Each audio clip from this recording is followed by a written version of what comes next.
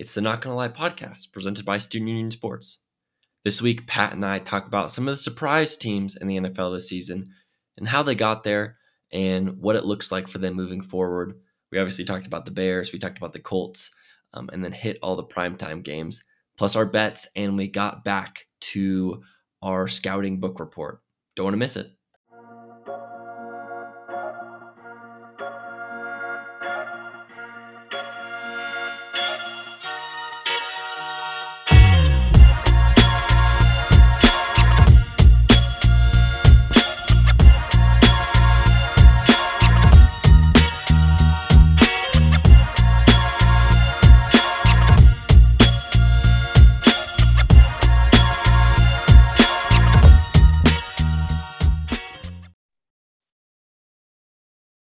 Welcome back to the Not Gonna Lie podcast. I'm John here with Pat. Another week of football. I imagine I'm probably feeling a little bit better about my guys than you are about your guys. Probably. Not to rub it in or anything. I also went 5-0 in fantasy this week. Not that anybody cares, but it was just a fun little thing. Matt Ryan not sucking helped a lot, which we'll talk about, but all things considered, feeling pretty good. Bet on Jason Tatum, 6+ assists tonight. That's going to hit. I mean, we're on a tear. We're on a tear. How'd you do bet-wise this weekend? What was your record? Oh, I need to double check. I went 2-1. I felt pretty good about it. So I'm up to, I think, 10-5 this year. Or maybe sure. 10-11-7. I'm pretty sure I went 1-2. I'll need to go back and double check to be sure, but I believe it's 1-2. I somehow talked myself out of that under in the Commanders Bears game, that's on me. Hand up, like my bad. Not going to happen again. I said that the Bears were going to win, so it's all good. It's all good. But I did have. I believe the best of us. Yeah, I had Vikings -3, so we were good there. That was my one win. I have to double check. I can't remember my third one. But I will look, and we'll talk to Liam. We'll get a graphic up there of our picks, even though it's our picks. Maybe after a 3-0 week for me, then we can. I mean, I'm going to pick them, and I think out of the 14 games this week or 13 games this week, I had 5 wins. It was brutal. The NFL was kind of on its head this week. It was a weird week. I mean, a couple of big upsets, or at least upsets in my mind, with the Steelers and the Giants beating the Ravens. That was a big one. Let's actually start there, because that was something that we wanted to talk about. What's the ceiling for the Giants, and we also wanted to talk about the ceiling for the Falcons, and I think that kind of plays into the Steelers beating the Bucs this past weekend. Yeah, we can lump it all in together. Yeah. What do you think? I mean, I saw this tweet, and it was a Breaking Bad meme, and it was Walter and Jesse going back and forth, and Jesse talking about how, like, the Giants aren't good. They're just, like, the teams that they're playing just aren't playing good when they play them. And that feels like, and Walter's like, Jesse, what are you talking about? That doesn't make any sense. And that's, like, the best way to describe it, because I'm in the same boat of, like, I don't think they're good. Like, name me one player not named Saquon Barkley that you're like, yeah, I need that guy on my team. Like, it's like maybe it's Brian Daboll. Giants defense is very impressive, and then you have Saquon, who's doing well, and then you look at it and it's like David Sills, wide receiver 1, Daniel Jones, QB 1. Where do you go from here? But you're 5-1, and you can't really take away from the fact that you're 5-1. Although I will say, I believe the Bears in 2020 started 4-1 or 5-1, and then were utterly embarrassed for, I think, 7 weeks in a row. So bad things can happen to teams that start hot. But we kind of looked at it. Giants look fun, or Giants are playing fun. You're absolutely right that it's like the worst of teams comes out against the Giants, which I think is a product of good coaching by New York. You have to give them some sort of credit. Yeah. A little bit, at least. You're 6 weeks through. It's too weird of that to just be a coincidence for 5 times now. Yeah. They also, I wouldn't necessarily say that they got lucky because Kenyon Drake was still was efficient in that second half, but J.K. Dobbins going out kind of changes things, but not drastically enough where they should have blown that game either. Yeah. A weird turnover at the end by the Ravens. I think the Ravens so they're 3-3 on the season. And I saw a graphic and it showed in seconds the amount of time that every team at 500 or less has been trailing. So second place is the 49ers with, I think, like 3,500 seconds or something like that. Number one team is the Baltimore Ravens, who have been trailing for a total of 120 seconds this season and have lost 3 games. Like that's unreal. That's crazy. Yeah. They're losing important ones too. Like you wouldn't necessarily say that like an intra conference game is all that important, but it's a game that they probably should have had circled as this is a game that we can win, that we should win. Mm-hmm. And then they didn't. Yeah. That's one that you look back on when you finish 9-8 or whatever you finish as and say, that's a spot where we could have been a game up and could have, played our way into a better opponent in the playoffs or something like that. Yeah, I think, I don't know. It's tough for them because, I mean, I've said it and I'm still a big believer in them. I think it's tough for them, especially because, the less of a gap that they have from the Browns and from the Bengals, the tougher it's going to be, because once Deshaun comes back, if the Browns are within a stone's throw of the division, like anything can happen, and if you're going to sit at around 500, which is something that you can do in the NFC, not necessarily the AFC, just looking at the records, it's crazy just how it shapes out.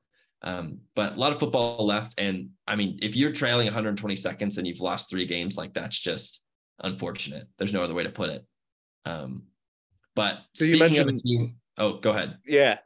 I was going to say, you mentioned the Ravens at 3-3, a couple of other 3-3 teams. You brought up the Steelers upsetting the Bucs. So they have the Bucs at 3-3. They're tied for first in the NFC South with the Atlanta Falcons, who I think up until last week, you and I have been pretty low on them, saying, hey, they're very competitive. Like they've been scrappy. They've been competitive. They still are to this point, the only team that is covered through each of the first 6 weeks. But 3-3 is a little shocking. And then you and I were looking at their schedule, and we'll get into this another time, that they probably have about 7 winnable games on that schedule.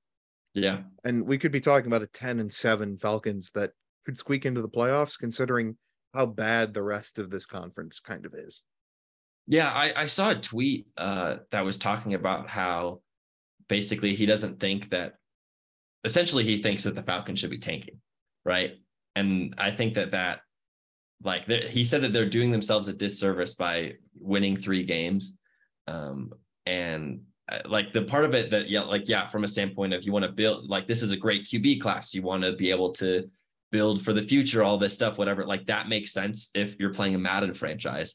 But the reality of the situation is there are 52 guys plus the whatever coaching staff that want to go out there and are trying to win every game. Like obviously that's their whole goal of what they're going to do. And now you're set up in a position where you're 3-3, like we talked about. They've got an easy schedule. I'll just read it really quick. The schedule coming down the stretch, the last 11 games of the season: Bengals, Panthers, Chargers, Panthers, Bears, Commanders, Steelers, Saints, Ravens, Cardinals, Bucs. And realistically, the way the conference is shaping out, 5 wins could be enough. And there are 5. I can pick out 5 games from that schedule that they would definitely win. Not to mention the Panthers twice, the Bears, and the Commanders. That's 4 right there. Mm-hmm. And you just need another couple to go your way. Yeah, and just looking at also, this was just something that's interesting to me. They're second in cap space, projected cap space next season. Yep.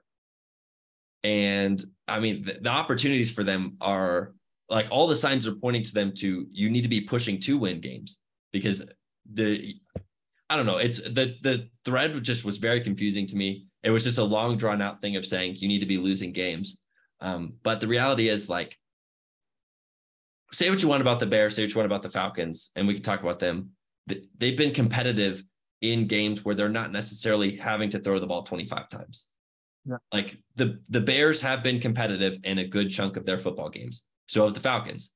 And it's an interesting development because we've seen this has just been a huge pass first league, but now some of these, like two of these teams in particular, are, I don't know, it's weird. Like it's just something that I don't really know where I land on it, but it's just looking at them and saying, okay, wow, they don't have great quarterback play, but they're not 0-6. Like there's something to it.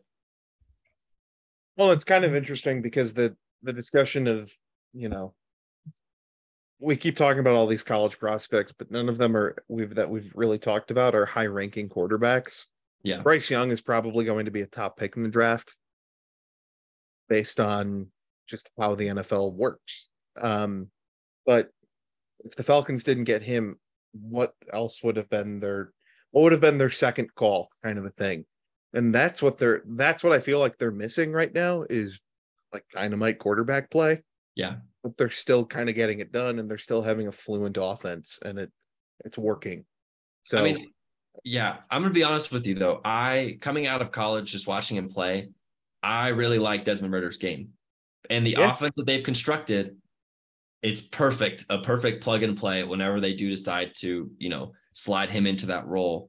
I don't even think they need that. They've got Calvin Ridley coming back next year, $60 million to spend. Like this is a team that is a couple pieces on defense away.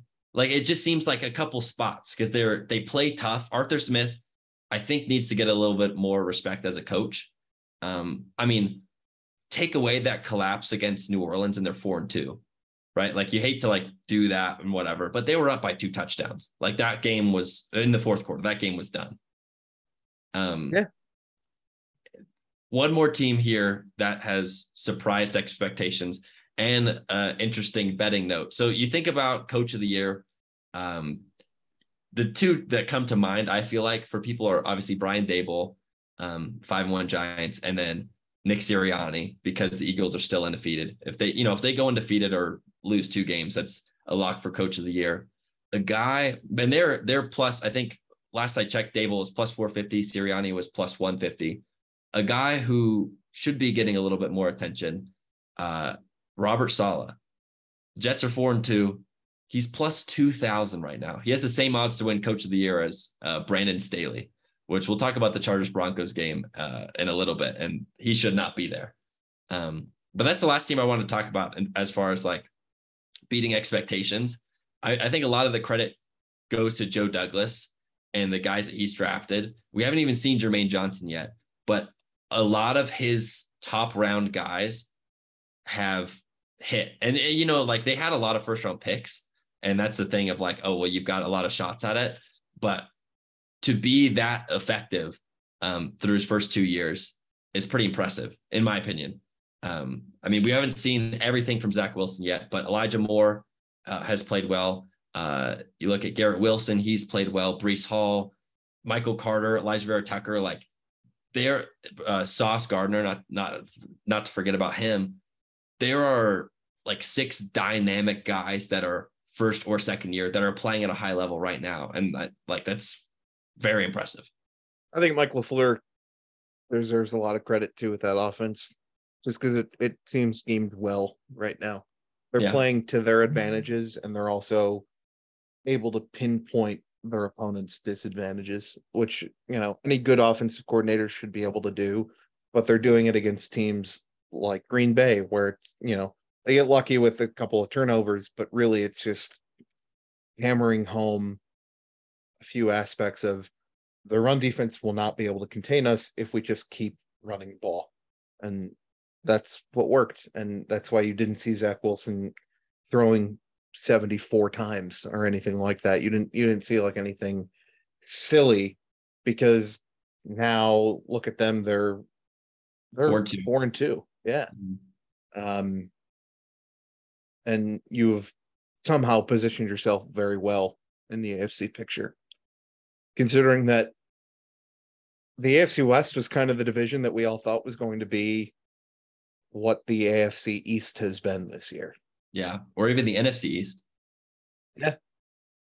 Yeah, it's something. I mean, there's always a couple of these teams, but I mean, add the Jets to the list too of a team that doesn't really need their quarterback to go out and throw 35 times to be in games. Yeah. But they're doing well. Robert Saleh plus 2,000 is a very attractive Tough to number. beat. Yeah. It's a very attractive number, good value at this point. All right, let's talk about some teams that we thought were going to be really good and have been really good. The Bills and the Chiefs. Before we talk about any analysis, I just want to say I'm pissed because Red Zone decided to just stop 2.5 minutes with 2.5 minutes left in that game. I had switched to just that game at that point, so I wasn't watching Red Zone anymore. But so I didn't know that, but that's very funny. So yeah, so I stream it, so I don't have access to the local channels because CBS does like their little paid plan if you want to watch it live. And so 2.5 minutes left, I'm like, man, this is going to be a good one. They cut back to Andrew Siciliano, who is, I hate him. That's besides the point. And he's just like, yeah, that's it from us at Red Zone. I was like, is that some sort of like, was he like, oh, haha, just kidding? But no, they cut it and it was done. And so I had to watch the play-by-play on the ESPN app instead of the actual game. Brutal. So that was stupid, but whatever. Let's talk about the game itself. Let's talk about an antenna. Get an antenna. They're like $15 at Walmart. You get Fox, you get CBS, you get NBC. And then you can just have that in addition to streaming Red Zone. Yeah, I guess. It's just, I don't know. I haven't encountered a situation like that before. That's the trouble. That's the trouble. Yeah, no, those teams are so good. I really hope that we see that again this year. I think I will say, like, I don't know what else you can say about it.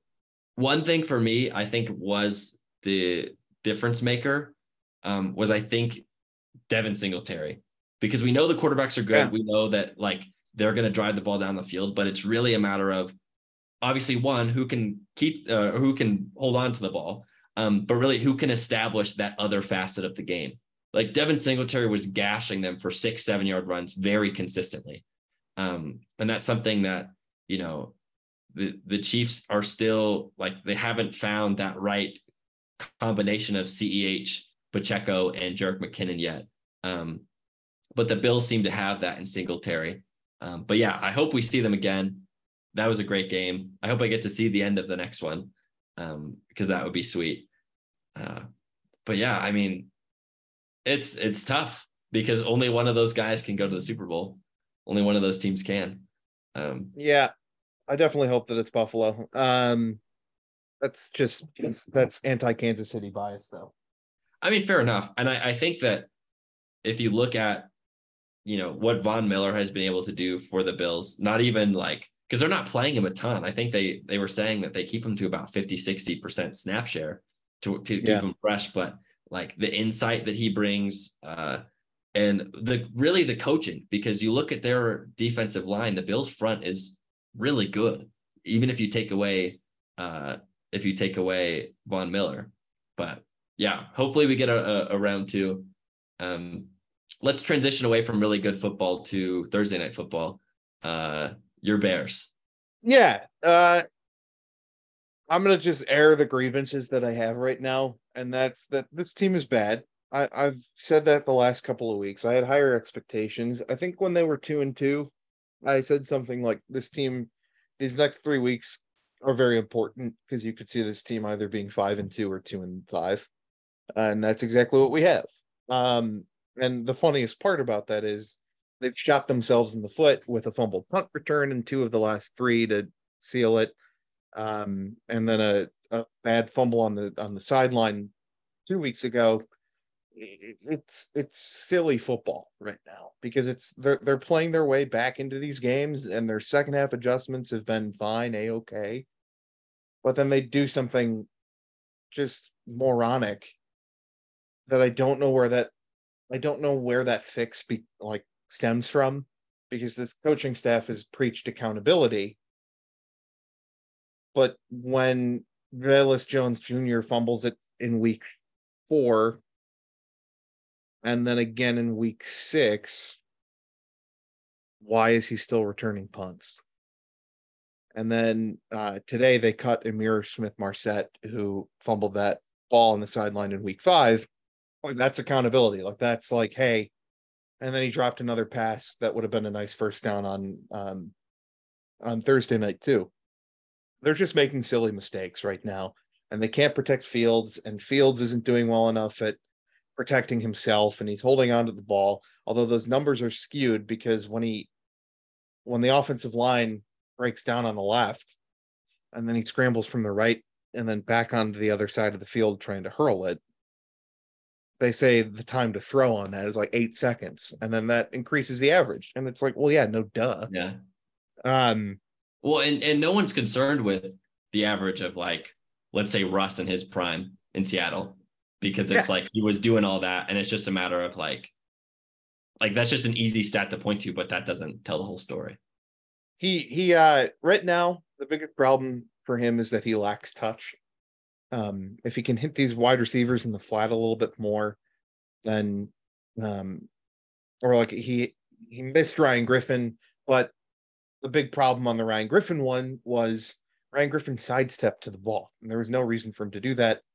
Fields was not going to hit him because if Ryan Griffin had just been in stride, then he would have been fine. But then there's the interception that he throws off of a defensive lineman's helmet. You can't do that. So show that you can get better, show that you can progress. That's a big thing. But I am sick and tired of watching this team end a game with 88 yards passing, because it's just, stop trying to win games. Like, obviously you want to win, but focus on the development side first. That is more important this season than anything else right now, because I can't even, they play the Bills right before Christmas. I wish that game was week 5, just so that they could see the difference between a team that's built well and a team that needs to be built, just so that they could get the impression, all right, screw this, we're not competing. Focus on just having Justin Fields throw not as many times as he can in a game. You don't want him throwing 57 times and not throwing any touchdowns. But I hate that. Yeah, especially if DraftKings maybe did a promotion about a guy who's thrown a touchdown in 25 of his last 26 games. All he has to do is throw one, and you double your money. But then it's just frustrating when on the flip side of it, it's the polar opposite, and it's you're only throwing 15 times a game. You're only throwing 18 times a game. You only get 88 yards. Your receivers are dropping it. You're not helping yourself as an offense. So and like trying to grow. So that's frustrating. As for Washington, Carson Wentz breaking his hand, like, obviously not great for them, but I don't get why they're starting Taylor Heinicke and not Sam Howell. You used a draft pick on Sam Howell. Taylor Heinicke, you've watched him play for the last 2 years, and he's scrappy. He can get it done in like we almost saw him win a playoff game, and then we saw him win a few games in relief of Ryan Fitzpatrick. He's not he's not going to light it up, and you also know what you have with him. So that's kind of frustrating, and it would be frustrating to me if I was Sam Howell, because you used a draft pick on me. Are you just punting on that pick right now? Like, this is the time to throw him in. Yeah. Maybe they really just want to give him that bridge year, but I don't know. Yeah, I think, I mean, because it was, what was it, like a fifth round pick, something like that. I mean, who knows? Maybe he turns into the next Bailey Zappi, or whatever the case. But yeah, I don't know. It's interesting. I'm a fan of Heinicke. I think that this is more of a move, and I think this kind of echoes your point a little bit of them trying to stay competitive in games as opposed to focusing on that development. Because I think those are the two paths. And Heinicke will keep you in games. He'll win you a couple, but that's about it. But as far as the Bears go, from my standpoint, you know who else had a problem with touch? Josh Allen. Look at him now. Think about that one. You can always look at those guys, because what else did Josh Allen have? He had immense athletic talent, was able to run, and has a great deep ball. And those are the two things that Justin Fields has going for him right now. Yeah. Does Justin Fields have the pieces to surround himself, though? I don't know. And obviously, you have to give them time to build that. They were never going to be able to do that in 4 months before the season after being hired. But it just feels like you're wasting time to see what you have. Anybody who thinks that they're going to give up on them at the end of the season, I think, is just being short-sighted and stupid. Because there's no point in doing that.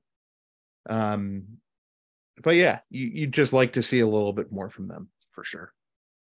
All right. In the purposes of getting a good title out there, I'm going to say this. I'm going to say Justin Fields is the next Josh Allen, and that's going to be the title. But the caveat's going to be if he gets the proper development, works on making the every down throws, and nobody circles the wagons like the Chicago Bears. That's right. And gets better receivers than what he currently has, which this is a good segue. Let's talk about it. The Panthers apparently are just selling. They're just, it seems like the first time I've heard of something like this happen in football, right? Where it's like you think baseball happens all the time. Like teams are buying and selling, but football trades don't really happen that often. But it feels like from what we've kind of gathered that it's just like open season on Panthers players. The Bills have called about Christian McCaffrey. DJ Moore, there's rumors of him getting moved. Robbie Anderson was traded to the Cardinals after he was kicked off the field on Sunday. So let's talk about landing spots. I know the Bills have talked about potentially getting Christian McCaffrey. But really, I don't think this is a hot take, but really how much better, given all the capital that you're going to have to give up, is he going to be over Devin Singletary?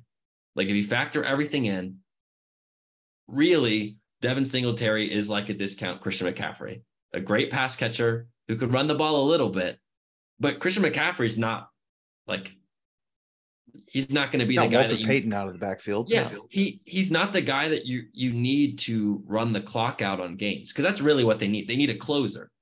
They can find a bunch of guys to catch passes, but they need a closer. And Christian McCaffrey's not going to be that closer. Is Cam Akers that closer that they're looking for?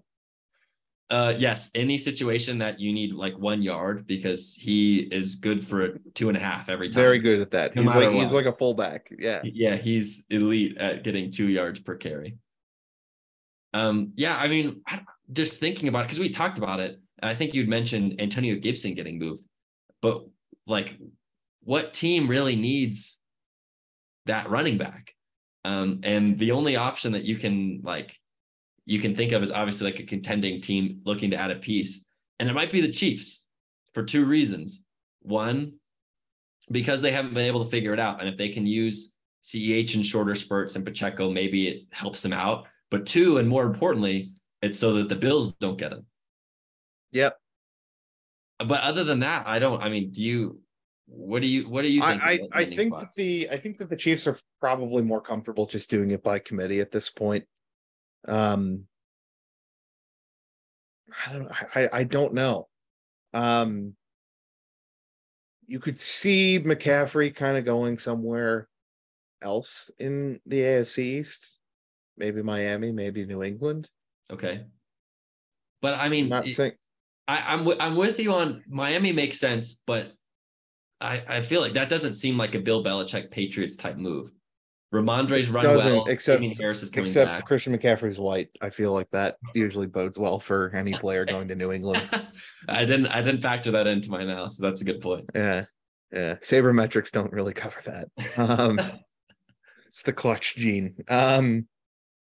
No, so yeah, it's the expectation right now is that he probably could be moved. Although Jay Glazer said Carolina wants multiple firsts, and that's just not going to happen.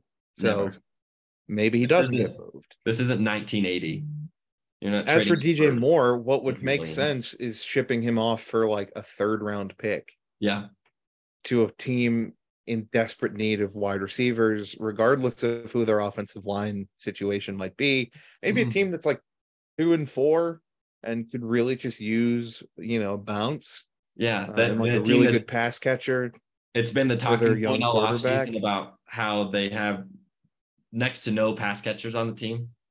Yeah, and kind of like how Stephon Diggs say, he went to where did he go? He went to Buffalo, and who was their quarterback? Josh Allen. Who's Josh Allen? Oh And man, there was could a guy DJ that Moore? there's a guy we compared Josh Allen to just a Yeah. little bit So ago. DJ Moore could go to the Bears and like kind of save the season, and then they'll run the table and win the Super Bowl. But I don't want to put too much pressure on it. Listen. Can That DJ was really, Moore also play defense? That's the question.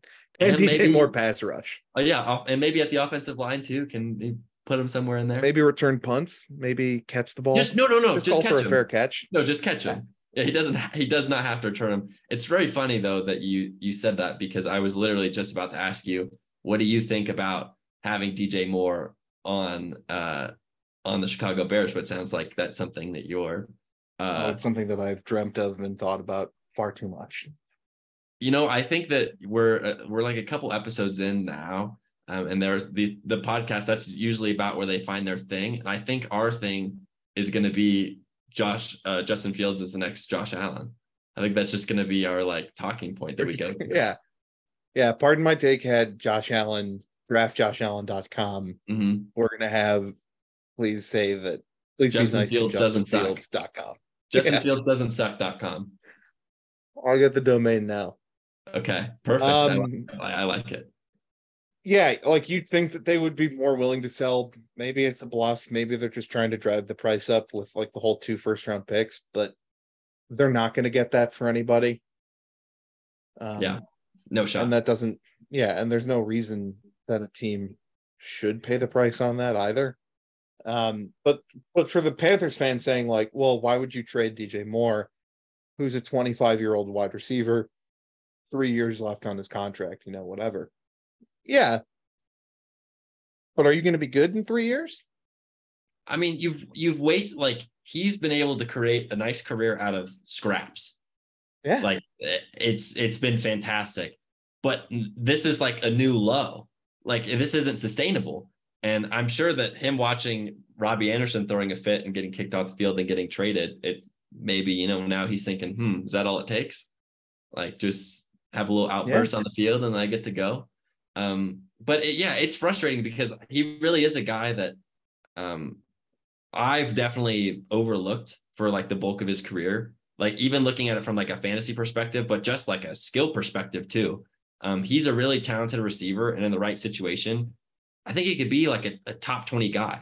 Like we're thinking like Deontay Johnson last year, maybe not Deontay Johnson this year, but like that's kind of the idea of where I'm at with that.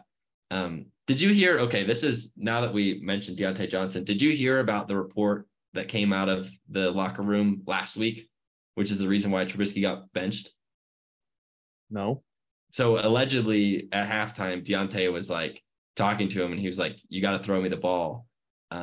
And there were like words exchanged. I don't know like the entire specifics. It was very like vague, but allegedly he was like, "You got to throw me the ball," and Trubisky was like, "I did."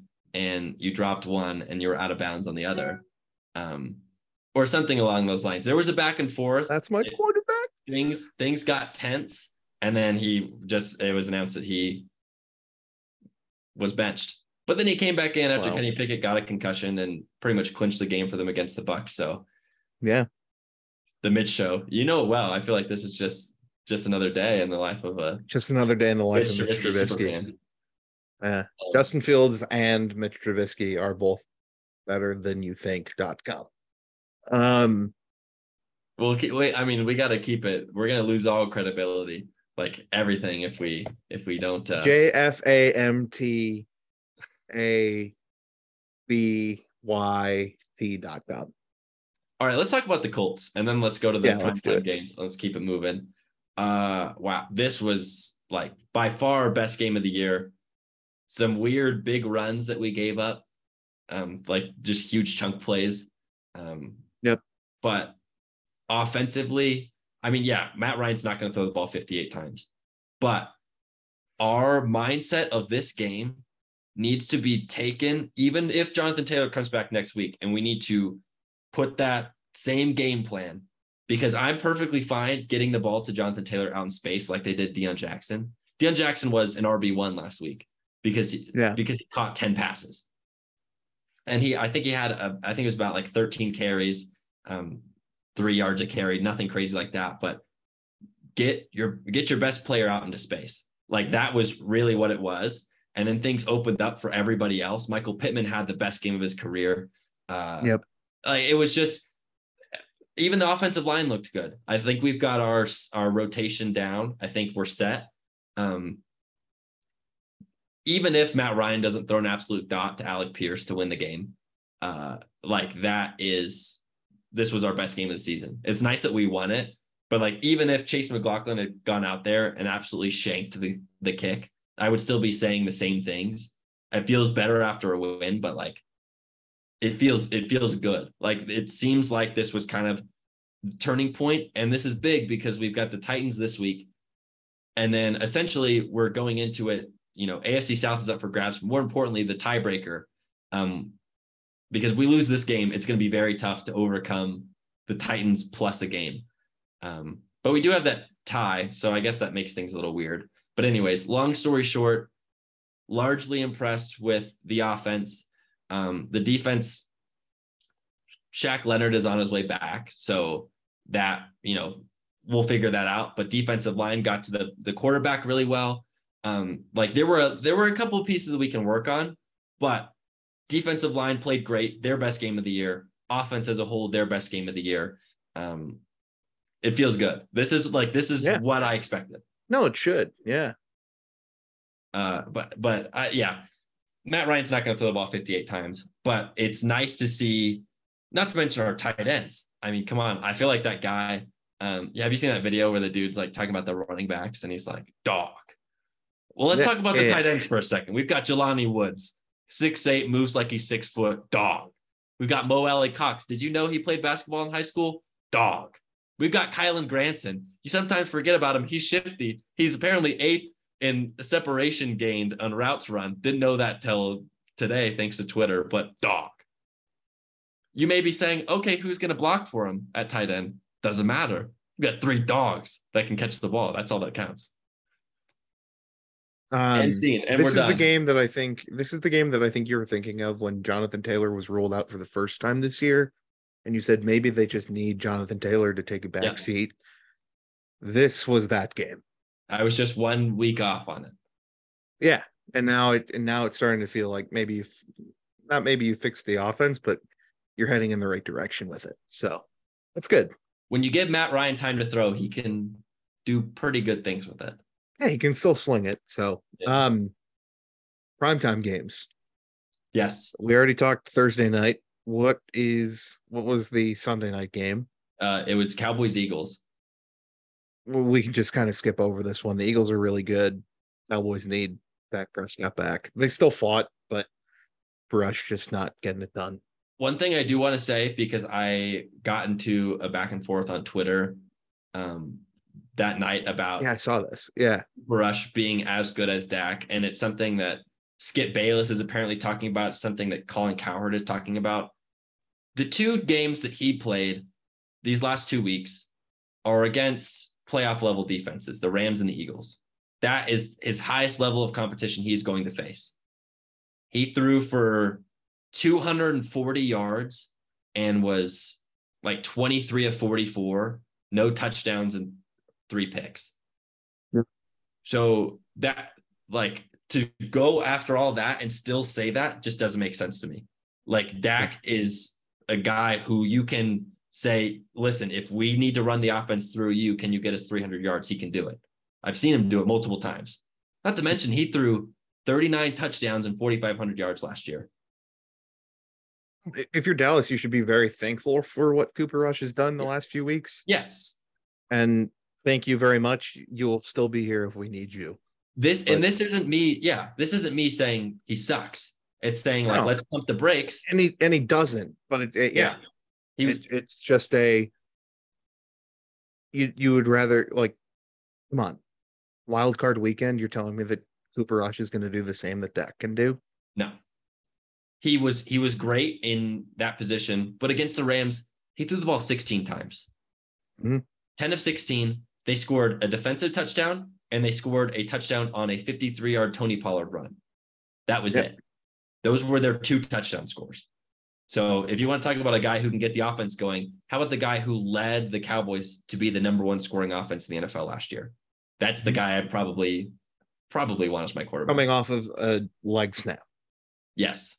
Yep. But yeah, makes sense. Kind of flowed the way we expected it to. Monday night. I don't know what. I think Nathaniel Hackett needs to be fired. We've only seen him for 6 games, and I've seen him 6 times enough.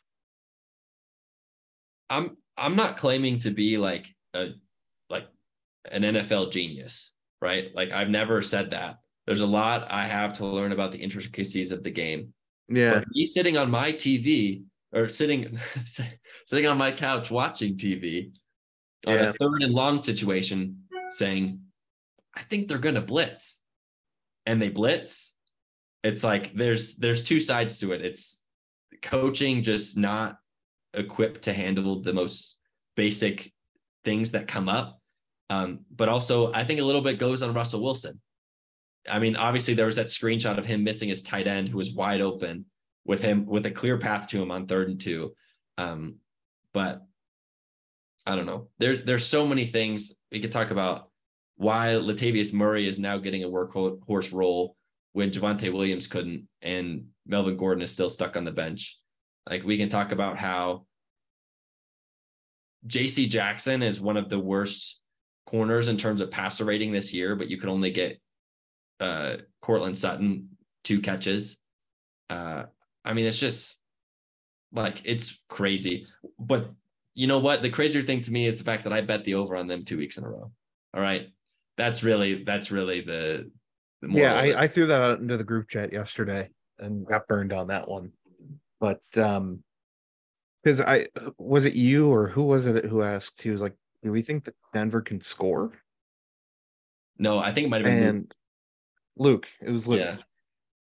And Luke Owens of Is It Saturday Yet? Also presented by Student Union Sports. Check it out. It comes out on Thursdays. And I said yes. And for the first half, the first quarter, I thought we were in good shape. Yeah. It was 10-10 at the end of the first quarter. Yeah. That's good pace. Yeah. The reality of the situation is people are going to be like, oh, wow, Russell Wilson started the first quarter 10 of 10. He made 2 good throws. They were back to back. He hit. It led to a touchdown. Yep. He hit a wide open tight end. And then I forget. It might have been Judy. It was KJ Hamler. I don't know. He hit. It was KJ Hamler first, and then it was the tight end for the touchdown. Yeah. Dulcich. Do you see that guy who bet like $400 on Dulcich's first touchdown? Yeah. Unreal. That's the stuff you dream about. Yeah. But you also have to bet $400 on plus 4,500, which not me. I'm not your guy. That's nightmare fuel right there. Yeah. All right. You want to talk some college athletes? Yeah. Let's talk college. One more thing.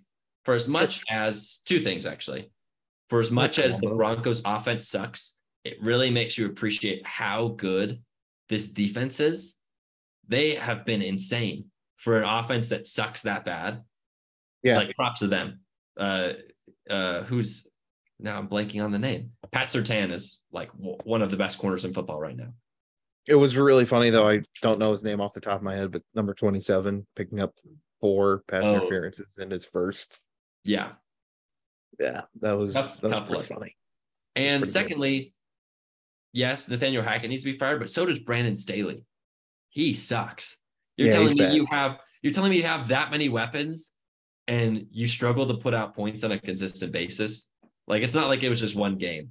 Like, you have, in my eyes, a top 5 quarterback in the league. You've got Mike Williams, who's top 25, Austin Eckler, top 10. Like, the weapons across the board, and they have injuries, but he needs to go. He's ruining Justin Herbert. Like, this is prime window. Justin Herbert's on his rookie contract. You can pay for guys. But I guess it sucks when you pay for guys like JC Jackson and they just stink. But anyways, let's talk college. All right. I'll go first. We picked these players last week. and Yeah. then we were going to do them last week, but we ran out of time because we went for 2 hours. 3 hours. So we're gonna get through this quick. Storm Duck, corner, North Carolina. He was a little injury prone so far throughout his collegiate career. But he does have the makings and he does have the size of a pro like zone corner. Like he could do really well in like a zone coverage defense. Um, he is graded though. He was originally graded around like the fifth round. I think he's going to move up pretty high because you don't get a name like Storm Duck and then go in the fifth round. Of course, just not how it Storm goes. Duck is a late second round, early third round name.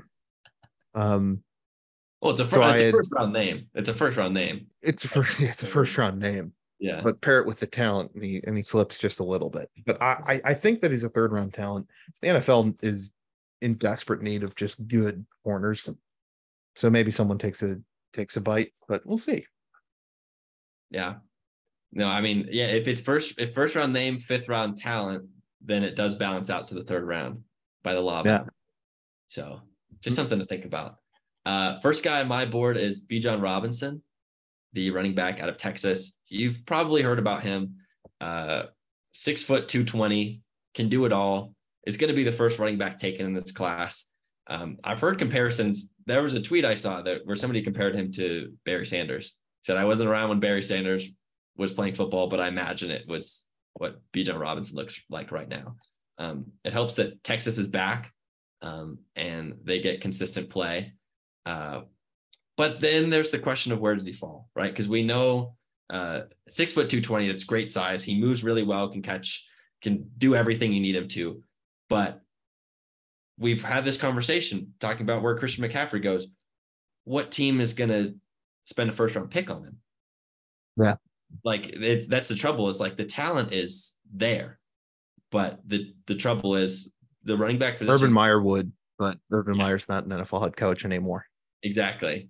Because it's like, yeah, Bijan Robinson's great, but if I can get two guys in the fourth and fifth round that combined can do what he does, I'm probably going to do that because it's just a lot cheaper and draft capital needs to go somewhere else. But I think someone will take a chance on him in the first round, but I think it's going to be the back end, similar to like what it was with Najee. I think it's going to be something along those lines of like in the 20s, somebody will take a shot on him because he's worth it. He's that good. He is that good. I had Jack Campbell, the linebacker from Iowa. 6'5", 246, big guy, pretty stocky, but he moves well for being stocky. He ran like a 4.7 40. Like the last time that was measured for him. He's a type of guy who teams will shy away from a linebacker like him because he's so big and the way that the league is moving is just towards those athletic guys. But he's also someone who can make the immediate day one impact on like a special teams. So he'll go. I don't know where he'll go, but he's a guy who, even if he's not starting in your defense day one, he starts on special teams day one. So you're getting a starting player right away. So I like him. Yeah, interesting player. Fits in a 4-3 better, in my opinion, too. All right, my guy is Antonio Johnson, the safety out of Texas A&M, 6'3", 195.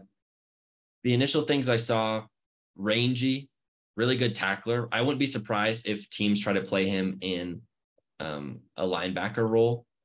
Like that hybrid that we see is pretty popular with a lot of these guys because I think he could do it with his ability in tackling. Obviously, size, 195 is not huge at 6'3", but smart zone player. Like that's going to be his scheme if he does end up playing safety. His ceiling is going to be, how well a team utilizes him. But in terms of where he goes, that's also tough too. I feel like I'm stuck with two positions that teams don't really like value as heavily. Because you look at Kyle Duggar. Kyle Duggar was like this generational safety talent. And he's going in the middle of the first. That being said, like it would be very like a team like the Ravens to go out and get a guy like him. He's projected back into the first. I think he probably slips middle of the second, just because of that. but really good player. If they move him down into that linebacker role too, that kind of adds some versatility. I think he can do it with his ability as a tackler. But yeah, Antonio Johnson, middle of the second round, but good. He's going to be a good quality producer his rookie year right away.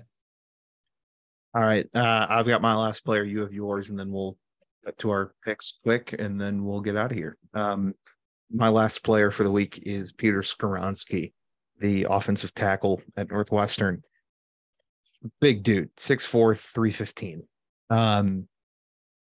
He's a workhorse. I mean, this guy mauls people on the line.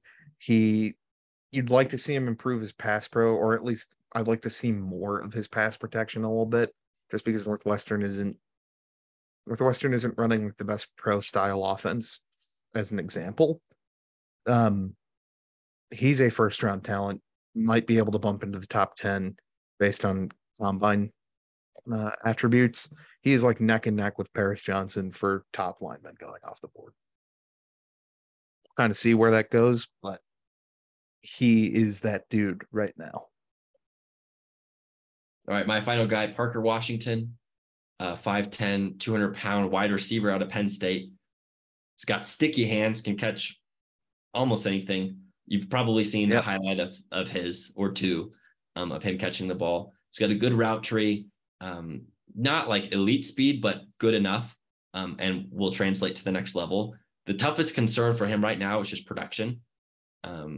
And, he's the leading receiver at Penn State, but like, what does that entail? It helps that, Jahan Dotson has been playing really well at the next level. So teams are going to be more likely to look, that way, just because you see a guy in a scheme that is producing. Right now, sure. they've got him in the late or early third, I should say. I think that's probably about where he stays, unless he somehow breaks out. But he's going to be one of those guys next year, I think, that or you're going to be talking about as like literally the next wow, I just said his name, Jahan Dotson. I was blanking on it, but of like that guy late round in fantasy, especially, that's like, okay, he's electric. He's going to get you production. Yeah. So, all right, we've got our 3 guys, which we finally got to. We missed it last week, but we're at 50 minutes, so we're making really good time. We've got our bets. We are. We get out of here, and then it's what, 54 minutes total? That's good. All right. Let's run with it quick. So the first game that we are going to be betting Thursday on night, Saints Cardinals. We got Saints at Cardinals. Oh, jeez. I'll let you know what I took. I took the over 44.5.